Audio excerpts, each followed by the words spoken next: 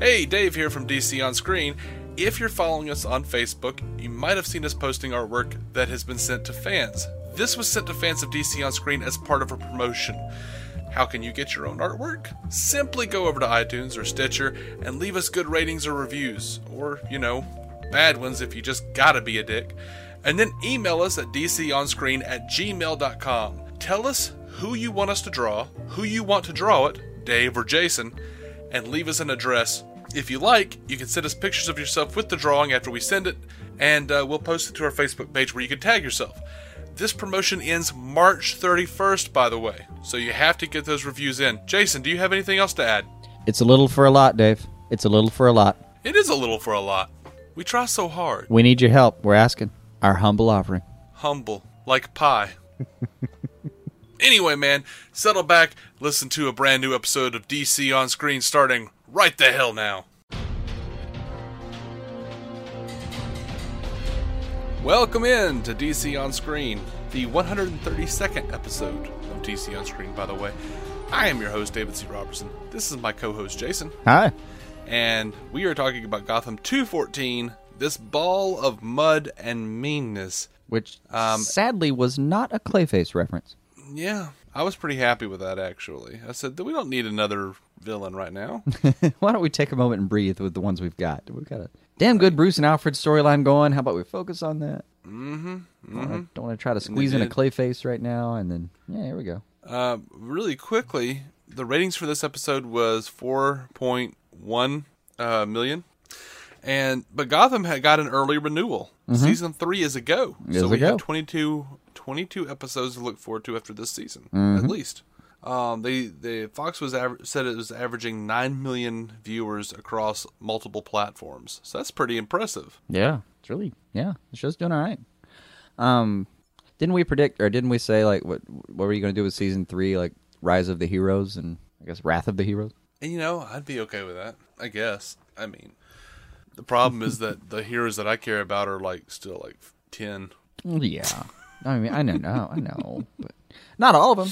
I mean, not all of them. Martian would have been pretty much 14. Adult age around this time, I guess. Or some of them are 14. Or you can start fucking with characters that I really like, but don't mind if you mess with too much. Like, give me like a 14-year-old Il O'Brien. Oh, shut up. What? Don't put my hopes to that level. These weirdos who are running Gotham aren't going to do that. No, you know that. Yeah. His father Bruno Heller probably... No, his father really will run like a plastics manufacturing factory in Gotham. That's what Bruno Heller probably just sat up straight in his chair and without knowing why went, who the hell is Il O'Brien? Why is his name on my mind? Oh, and young 14-year-old Il will have a hobby of kite flying. Mm-hmm. So, dude, the Arkham Asylum virtual reality program is on point. Isn't it? So much so that we have to deal with more friggin' Mama Cobblepot. I know. By the way, we're going to get super spoilery. Damn, that guy's got episode mommy issues, man. Yeah, right. That cat has mama issues. I laughed at Strange giving him ice cream to test his responses. I did. Wasn't that amygdala? Am I just... It was. Okay. It was, right. Yeah. He's not... He was just a giant guy. I didn't want to... Recast from last season, but yeah. Okay. Well, maybe that's why I wasn't as sure as I'd like to have been. But but one of the first things in the episode, they reworked the Crane formula. Oh man, love the note, love that little bitty little subtlety to it, and it reminds me every time they mention something like that I so want to go back to that story for a second. I want to go back to that kid in the hospital bed having in a fear coma. I'm good I would be good if they left it alone. To me, it's like they left him in a fear coma. Like this is a ripening wine as far as I'm concerned. The longer he's in that coma, the more I like his character when he comes out. And I don't want to, get all excited and start drinking from the cask before it's properly bottled here. But man, I want that story back. Mm-hmm. Season 3. So Selena gives Bruce a gun. Yeah, Kat, I gather from her advice, is probably not an NRA card carrying member. No, probably not. I'm not sure I like Bruce with a gun, even if it left it where it left us. No, I mean, I just don't like him having it because I'm always afraid for him when he's got it. But they did a good job with the gun.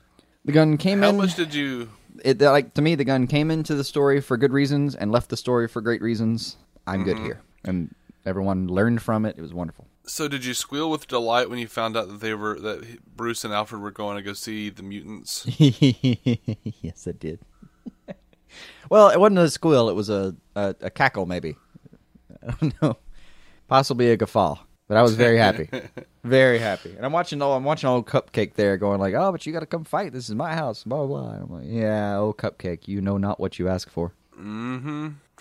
Alfred fighting was badass, buddy. I could have dealt without the cartoon, falling over afterwards. That was a little bit of a come down for me. No lie. But before that, man, like first the advice beforehand, the pick your battles, don't let them pick you. I wanted to tattoo that on my arm. It was such good advice. But just the whole like training school / fighting school / life school thing he's doing while he's taking on this giant man. It's just, and especially when he says, if you're going to beat a big man, all you have to do is outlast him. There's this like moment of revelation on Bruce's face where he kind of goes, oh my God, there's no limit to who you can take on.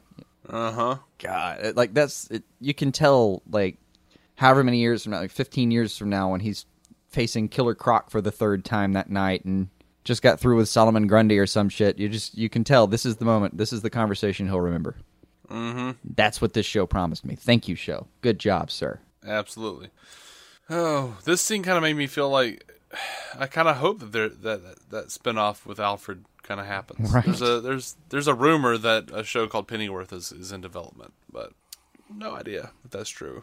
It's only being rumored, and I'm on the fence about it. But you show me this scene, fuck yes. At the same time, though, I don't want to see I don't want it to be. I don't want to get rid of Alfred on Gotham. It's one of the only things I like on Gotham. I'm sure there's plenty of stuff we can do to cross him over and keep it going. Oh man, yeah. He did call Bruce Mr. B again in the bathroom in the hospital. Yeah. I loved that. Okay, I hated that Bruce pulled the gun out halfway. Like when he's in the hospital, he pulls the gun out of his pocket halfway and then puts it back in, very clearly to remind the audience that he has the gun. Right. I don't know. It didn't seem too out of place. But I did. I've never whoever planned called to murder, but I assume I would every now and then just have to look at the gun itself and go like, no, this is real. I'm actually doing this. This isn't just a bad dream. I can buy it at least. I did really love that when Gordon got the call about Alfred, he goes, "What again?" Harvey's line, for a butler, you sure do get beat up a lot.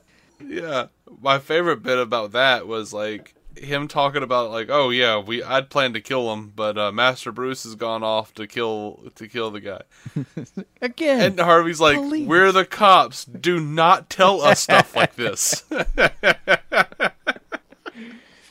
Yeah. I kept thinking oh, Alfred, shut the hell up, man. Just okay, because surely they've got to have a talk about that when this is all over with. Oh, absolutely. Good scene. Good scene. By the way, there's no way any of this now is not going to be in Jim Gordon's mind when he's dealing with Batman. There's no way he's not going to ever know who Batman is. He's got to know who Batman is. The way this show is setting it up. All the pieces will be there. They really will. God help him if he ever sees that note Bruce leaves Alfred. He won't. There won't be a shadow of a doubt. Not a moment. Mm-mm. That note, man. That fucking note. I want that whole note just printed out and on my wall so I can kind of look at it every now and then. It was just that's the mission statement. That's the fucking Batman mission statement. Mm-hmm. Written by I guess a 14-year-old. I guess any around that area right now. I guess I don't know. But yeah, man, that's it. Between last he's episode close enough. When he's put talking the cowl on him, right? Strap on a cape and throw him out there.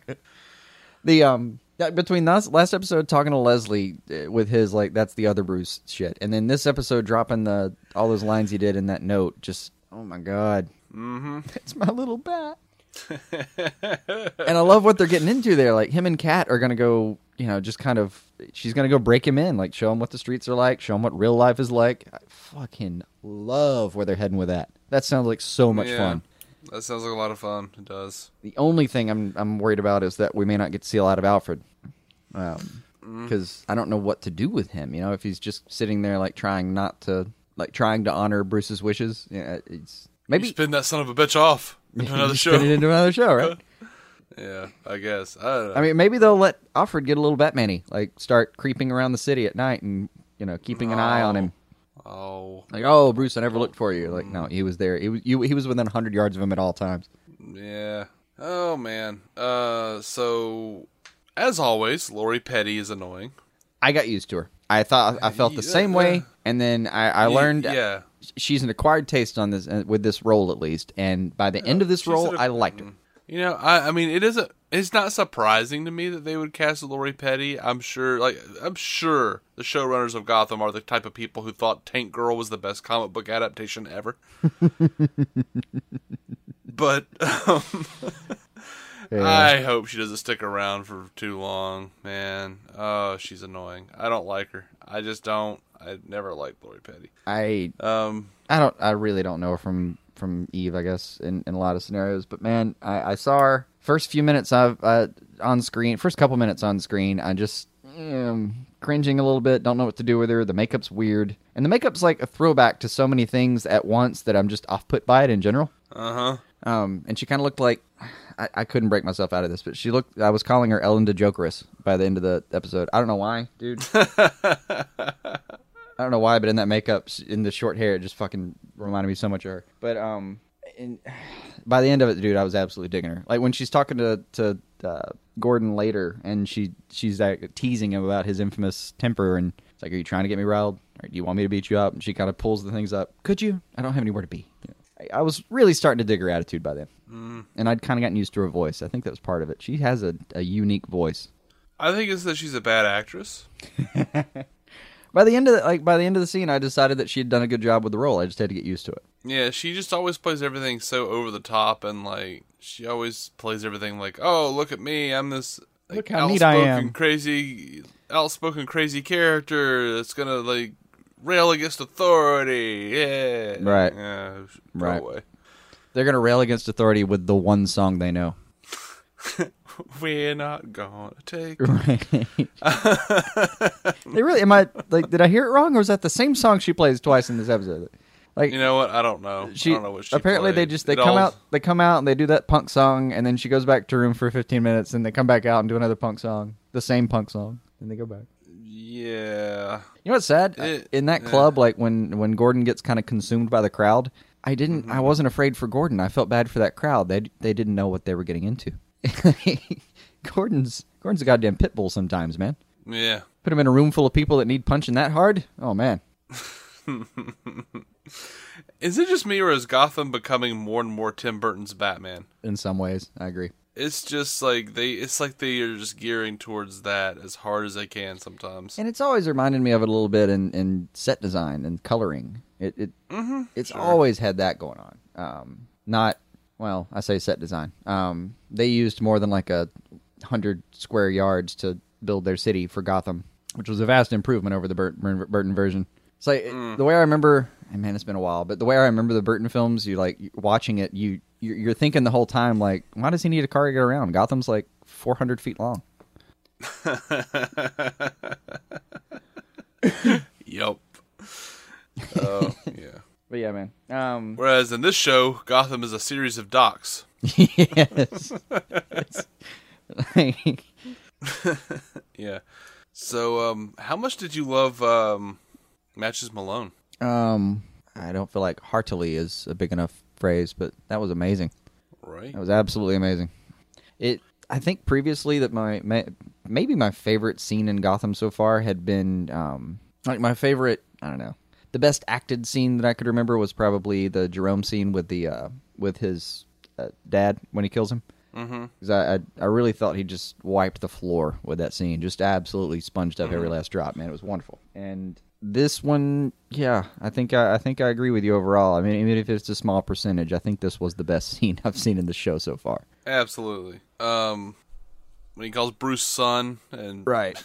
Oh, and his description of why he gets to call him son was fucking gorgeous. Yeah. I made you the way Gotham made me. Right. The way your rich parents made Gotham. might as well call you son. Right. That was just, oh man, just perfect. And then when he wants Bruce to kill him and Bruce doesn't understand why, he's like, a man gets tired of doing wrong and going unpunished. He starts to wonder if there's a God. Right. Right. Absolutely. That's amazing. I mean, I don't even have notes on that scene. I like, honest to God, my notes for that scene are fucking amazing. It's just like hyphen fucking amazing. That's all I wrote down. Yeah. Like his facial tics, his teary eyes, that dude played it well, and I never want to see him again. Right. No, it'd ruin it. He does not belong in that little fucking Hugo Strange basement. Nothing like that. Let it be. He kills himself. That's where he needs to be. That's it. That was no more, please. Amazing. Please, no more. Except for the line. I have one more note, I should say. I wish you were a monster, but you're just a man.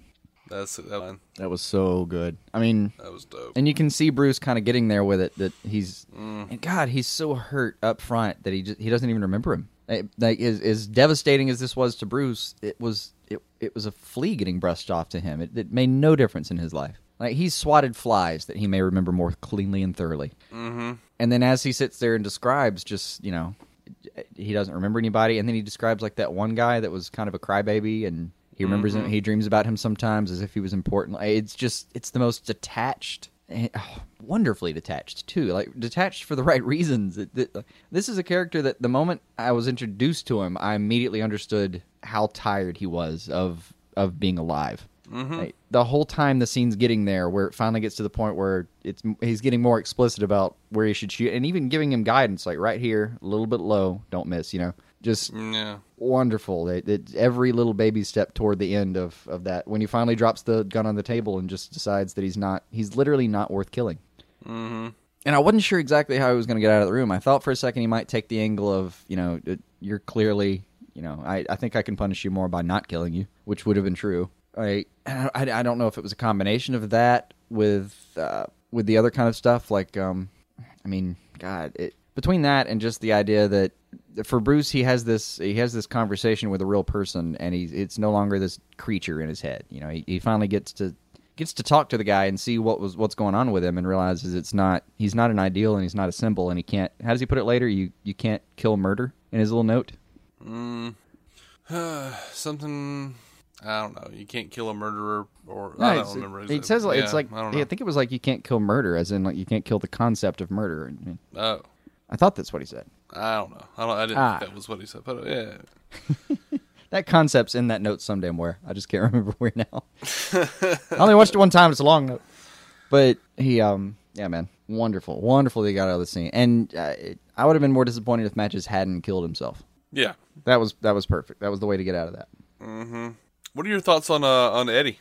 I like him having a spine and everything, and I even like him being a little bit paranoid and crazy, and I like all the plotting, and I even like the little question mark on the paper at the end, but dude, inside voice when you're being paranoid. Like that, I like this guy's doing a good job. Is he Corey Michael Smith? Is that what his name? I think so, yeah.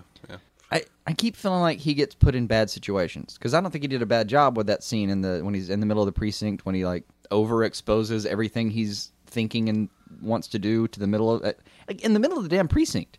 That was just ridiculous staging. No one should ever have told him that's where you stand, and we're going to do a close up here. That was fucking ridiculous. Yep. Like that needed rethought badly. Hell, do a pull shot. Like have him do exactly that. See Gordon. He doesn't have to be looking at Gordon the whole time. That didn't serve any purpose for us to be seeing Gordon while he's having this conversation. Have him go back to his private little hallways and his private little lab and do a little pull shot down the hallway while he talks to himself, rather than standing in the middle of the crowd telling everyone what he's about to embark upon with Gordon. Yeah, that was weird. Oh, I did finally have a moment where I liked Peabody. Oh, did you? Yeah, it was fleeting, but Hugo tells her like they're deeper plans, whatever. And he has deeper plans for Cobblepot or whatever. Yeah. Yeah, and she tells him like deeper than building semi-human creatures in the basement. Yeah. I did that one. I finally liked her for just a second. Like, I don't want to know about your deeper plans. Right. That's all you, buddy. Heavy as the head, you know? I dug that. Heavy as the head. I dug that. Oh, and I laughed. I really laughed. At several things. When Penguin gets in there, they give him... and I liked the little test they put him through, like the ice cream test and the one where they just tie the guy up and give him sharp objects. Those were all funny little tests. But then he gets to like the end of his tenure there, and he gets literally like a certificate of sanity. Which, if you have a certificate of sanity, is the most tangible proof that you do not deserve a certificate of sanity. If anyone has ever had to specifically stamp upon you that nope, you're sane, which by the way is impossible, that man can be trusted less. And the only person that can be trusted less than the man that is receiving that receipt is the man handing it over. Which will be true in this case. And by the way, I'm calling it now. I think Penguin kills Hugo Strange at the end of this arc. You think? I think he's the one who kills him. Just throwing it out there. But in that scene, when he's getting his little certificate, you notice his bangs were finally, like, down? Like, they've been using his bangs through the course of this episode. They did. They used his bangs to display, like, how angry he was. Apparently, they poke up and get into that, like, we were talking about him the other day, that stupid Damien Witch Boy character. Oh, Clarion. Clarion, sorry. Yeah, the like universally hated Clarion the Witch Boy or whatever his name is. Why is he universally hated? I for sure as hell don't like him. I didn't think you did either, and I've never met another one who did. This is anecdotal. I haven't exactly like taken it upon myself to do testing or something, but man, that's not a likable character. No, he's not. He's a whiny little bat. But yeah, man, his bangs through the episode cracked me up. Like when he's sneaking up behind his mom, they're full on devil horn. Like he's got inverse devil horn. Like they're full on shaped pointy objects coming down on his eyebrows, and then later when I guess he's good to go, he's just a dude with unkempt hair. Looks more like a bad Beatles haircut. Yeah, I don't know what to feel about Penguin, honestly. Like because poor Oswald, he looks so happy when he gets that certificate. He looks so proud. He does. What do you think they're doing with him? Nothing good. I'll put it this way. I'm confident that he was not so much released from that prison as unleashed from that prison. I mean, I get the feeling he's going to go meet his daddy. Oh, yeah. I forgot that was coming. So that's definitely coming. Yeah. And between twixt his daddy and Hugo Strange messing around with him, I think he'll become the most vicious little bastard you've ever met. If he wasn't already. Oh, maybe he's going to go kill... Maybe he's going to go kill his dad and remember who he really is. Maybe. I really hope, we don't have to deal with any more Mama Cobblepot, but I'm assuming the Riddler's going to be involved in this. Ed's pretty much gone off the damn deep end and enjoys the hell out of it. Right. So, I don't know. We might get an episode or two of Penguin trying to be like, no, I don't hurt people now, blah, blah, blah. I'm sane. I'm willing to bet you've got a little bit of that ahead of you. I did just read the episode description, and it is, it's for sure. He's meeting his dad next episode. Yeah. Ooh, and it looks like maybe a sister? Oh. Or two? I don't know. His dad's apparently going to be named Elijah Van Dahl, and then there's a Grace Van Dahl, and a Sasha Van Dahl, and a Charles Van Dahl, all listed in the credits. Okay. I remember someone being cast as, I don't know, like a Rebecca Van Dahl or something. I don't know. Gotcha. I don't have memory for things like that, man. They'll be around. That's what next week's for. It is next week, right? Yes, next week. It is. We're good. Ooh. Mad Grey Dawn, they're calling that. Ooh. Well, I don't have anything else to talk about on this episode. I like this episode for the most part, except for that weird shit with Eddie. I pretty much liked it a lot. Yeah, the weird shit with Eddie, though, was just... as much as we think they're getting Riddler better and better, and I do, I think they're slowly getting that character somewhere. I really like him, but then they'll do weird shit like that. And... Oh well. Totally dug the episode. Even Eddie's little comment, like, "What do you think Doherty's doing right now?" Is he's rotten. Right? How would you describe to him rotten? The thing with Eddie though, and they might be getting this right, like him standing in the middle of the place, like talking about what he's gonna do. Yeah, it's kind of Riddler's sickness anyway. Oh, the compulsive confessor thing. Yeah. Like, that's Murmur pretty style? much, like, the shit, I mean, he has to pull it out some way. He just eventually smarts himself gets smart enough that he starts doing it in riddle form. Yeah. Completely. Yeah. Which is, I guess, a hobby of his to begin with. So, and that part I like. I mean, that's... Yeah. Yeah, that works for me. Works for me just fine. I dug the episode, man. Yeah. Okay. All right. Well, I mean, I'm going to pull another Supergirl on this one and be like, if they, they keep it up at this level, I might be happy with it. They might. I mean, they put a couple pieces in play right now that I really dug. Mm-hmm. And Bruce's training is in full. I mean, he's in 5th gear on training. It better be. I mean, he was already apparently only stopping, the heavy punching bag activities long enough to barely get some sleep and shove some food in his mouth. Mm-hmm. That's from the way you hear Alfred describe it. The kid is too thin. You're gonna send him some whey protein. Just sprinkle it over whatever you're eating, buddy. A whole room full of lawyers are gathering in a room right now. Like, some guy on a podcast has been body shaming David. We're sorry, David. We didn't mean it. I'm sorry. It's just that saying, you're Batman. Come on. It's just Dick Grayson at this age would have kicked your ass. That's all I'm saying. It'll be useful information one day. And he would have looked at us and in his best Conroy gone, and who trained him? Right. Oh, I'm sorry, David. Right. We are DC On Screen. You can find every episode at DCOnScreen.com. You can find us on iTunes and Stitcher, Twitter, and Facebook. We are all over the place. We're a proud member of the Giant Size Team Up Network. You can also go listen to our buddies Matt Carroll and Jeff Randall at the Marvel Cinematic Universe podcast, MCUcast.com. We'll be back tomorrow with our our review of Lucifer 108, Etude Doctor. Mm-hmm. Until then, keep some DC on your screen.